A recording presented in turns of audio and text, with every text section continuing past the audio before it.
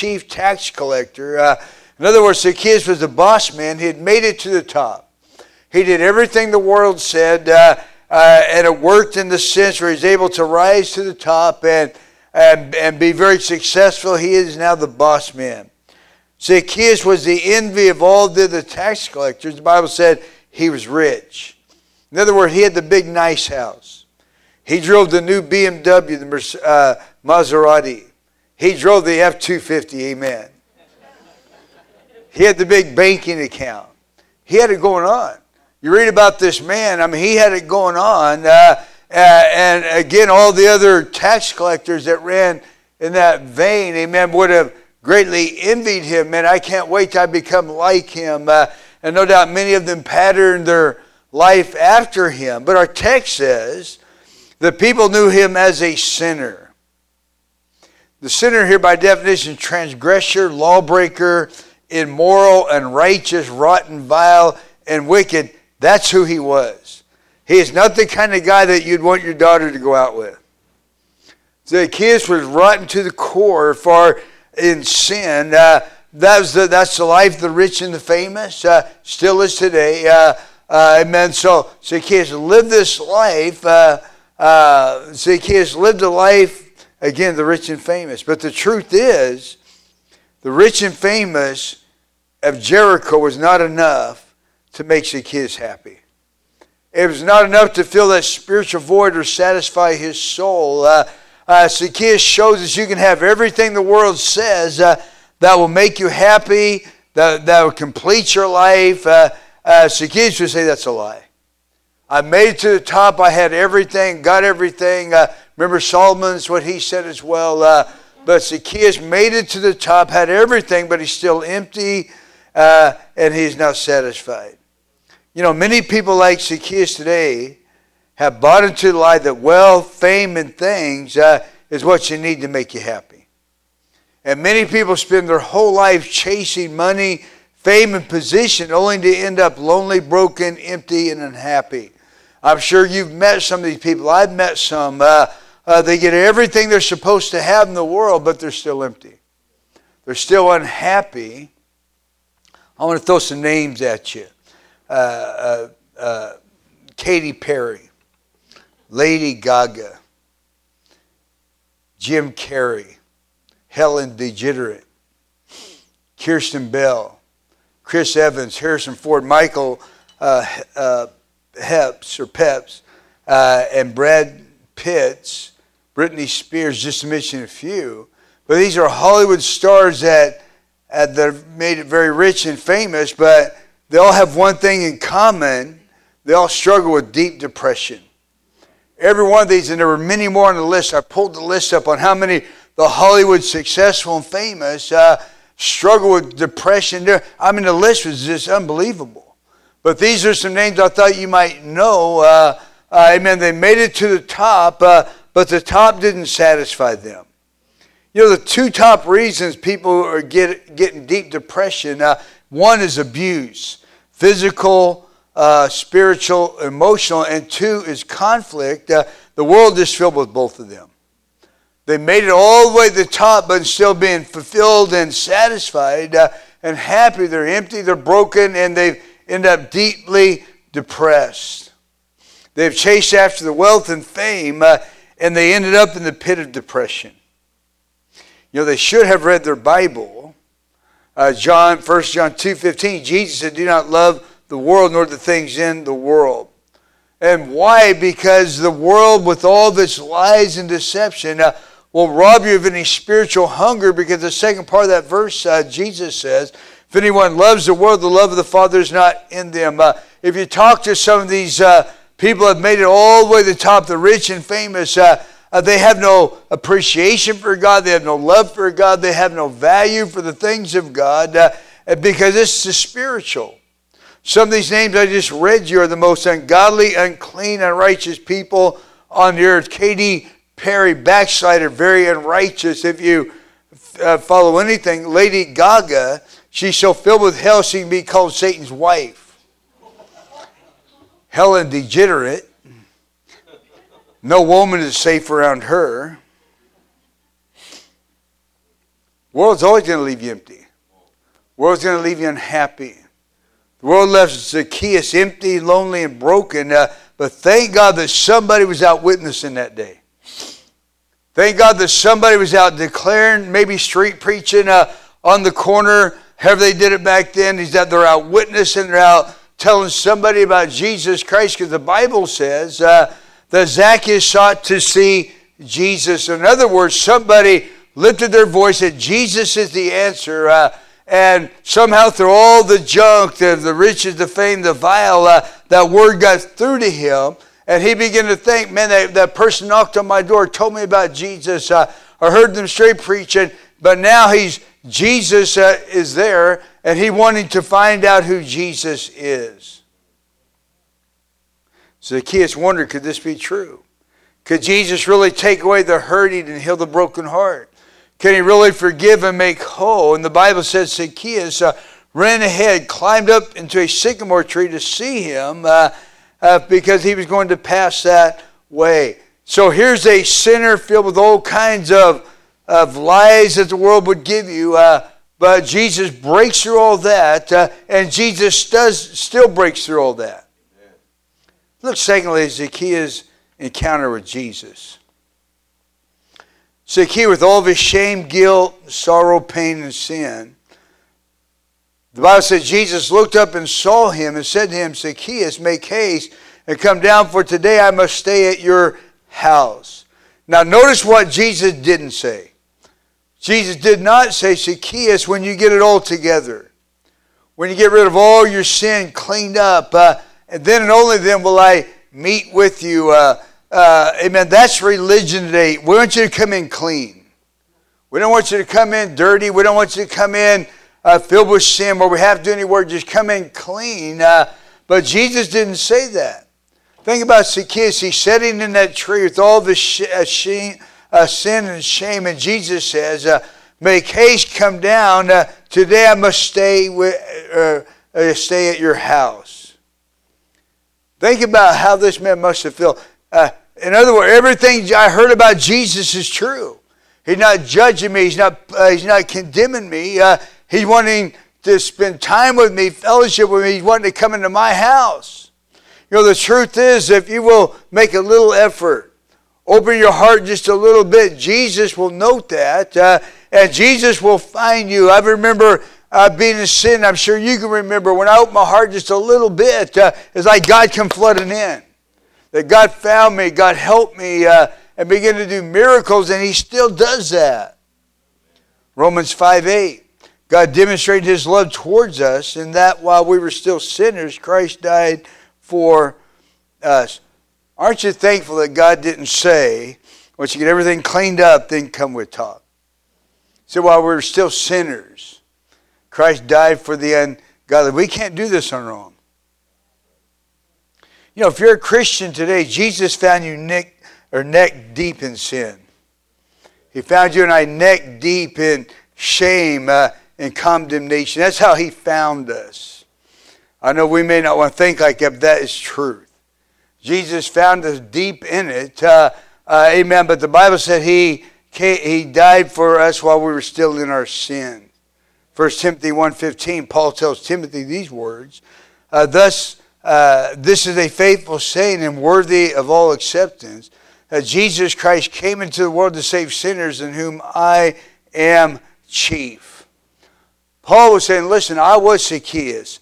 I was on top of the world, but I was so filled with sin and ungodliness and shame. But Jesus came and did a miracle in my life. So let's look at the proof of salvation here. A lot of people say, I'm saved, I'm right with God. How many hears that? And you look at them like, ain't lined up what my Bible says. I was witness to a guy the other day, and you know how you're trying to break through, and I'm talking to him, you know, we're talking about church, talking about Jesus. Yeah. So I started getting my testimony. He said, well, I'm not all that.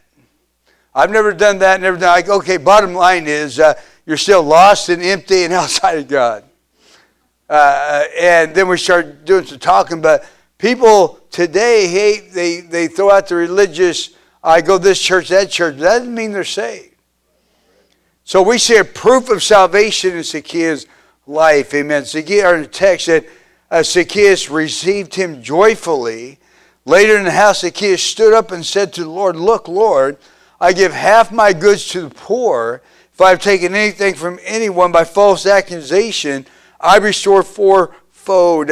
Upon hearing that, Jesus said, today salvation has come to this house. There's a proof of a miracle happening in the life. And Jesus recognized that, says today salvation has come to this house. So our salvation has proof. Salvation is not a pinned badge that we put on our chest. But salvation is a changed life. You can't just wear a badge that says Jesus and you go to heaven. You can't just quote a scripture here and there. But salvation is Jesus in your life. It's a changed life. 2 Corinthians 5:17, therefore, if anyone be in Christ, he is a new creation. The old has passed away. Behold, all things are new. All things are of God. Amen. So when we say we're saved, there's a proof behind that. Talking to this man the other day, and he's still smoking like a chimney. He's had his heart surgery. He's had like 3 heart surgeries. His valves are almost closed. He's doing other things. I go, when's enough? Salvation, Jesus can change you. He can take all that away because there's a proof in salvation. Ezekiel 36:26. So I will give you a new heart and put a new spirit within you. I will take out the heart of stone out of your flesh and give you a heart of flesh. I will put my spirit in you and cause you to walk in my statutes, and you will keep my judgments and do them. When I gave my life to Jesus, this scripture came alive in me. I know God gave me a new heart. That's all I wanted to do from that time on is obey the word of God. How I knew I was saved, there's a changed life there. And for 35 years, I've been able to stay on that trail. Amen. But God does a miracle in the heart. There's a change that takes place. We see this in Zacchaeus. So we're not talking about just being religious. We're talking about really being saved here. When you're saved and you're changed, you want to keep your heart right with God, don't you? That's the real proof of it. When somebody's saved and there's change, when they want to keep their heart right, I'd be like, that's some good stuff there. Look at our text here. It says, Zacchaeus said to Jesus, I give half my goods to the poor. If I've taken anything from anybody by false accusation, I restore fourfold. In other words, he's saying, I want to be right with God. I want to make sure I'm right with God. And I believe every Christian should say this. Amen. As we serve God, there will be times where God deals with the heart. We have to be like Zacchaeus and say, God, if I've done anything wrong, I'll fix the problem. This is the heart we must have, but this is the heart the devil tries to destroy as well. Acts 5:8, Peter said, Ananias, why has Satan filled your heart to lie to the Holy Spirit and keep back part of the proceeds of the land?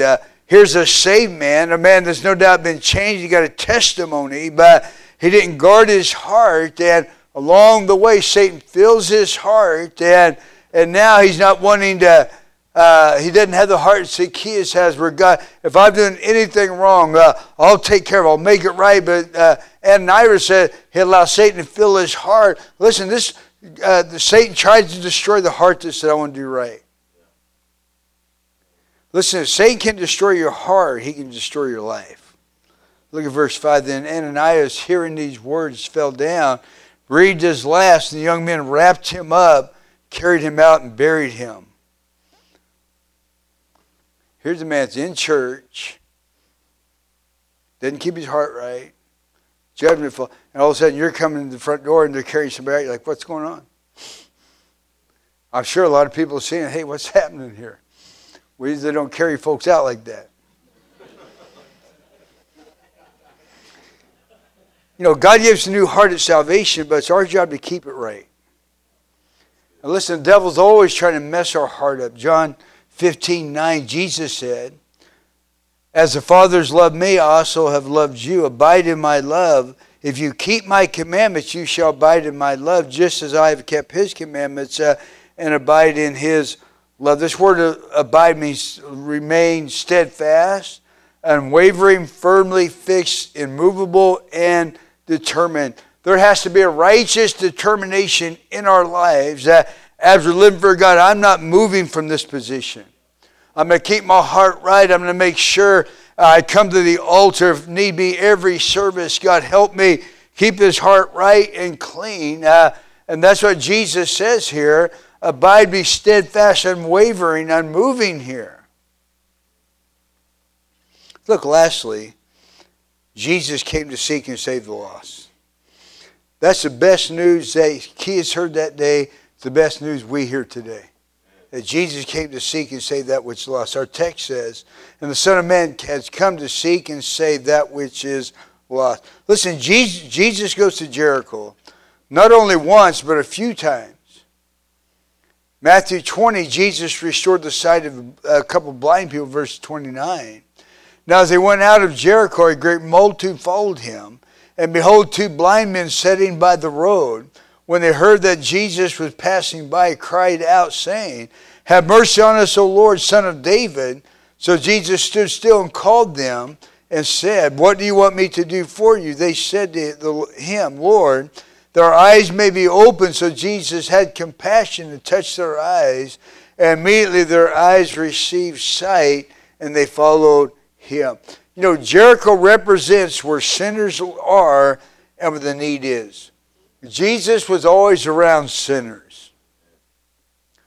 Jesus was always around the unsaved, the ungodly. Why is that? Because he was always trying to reach them.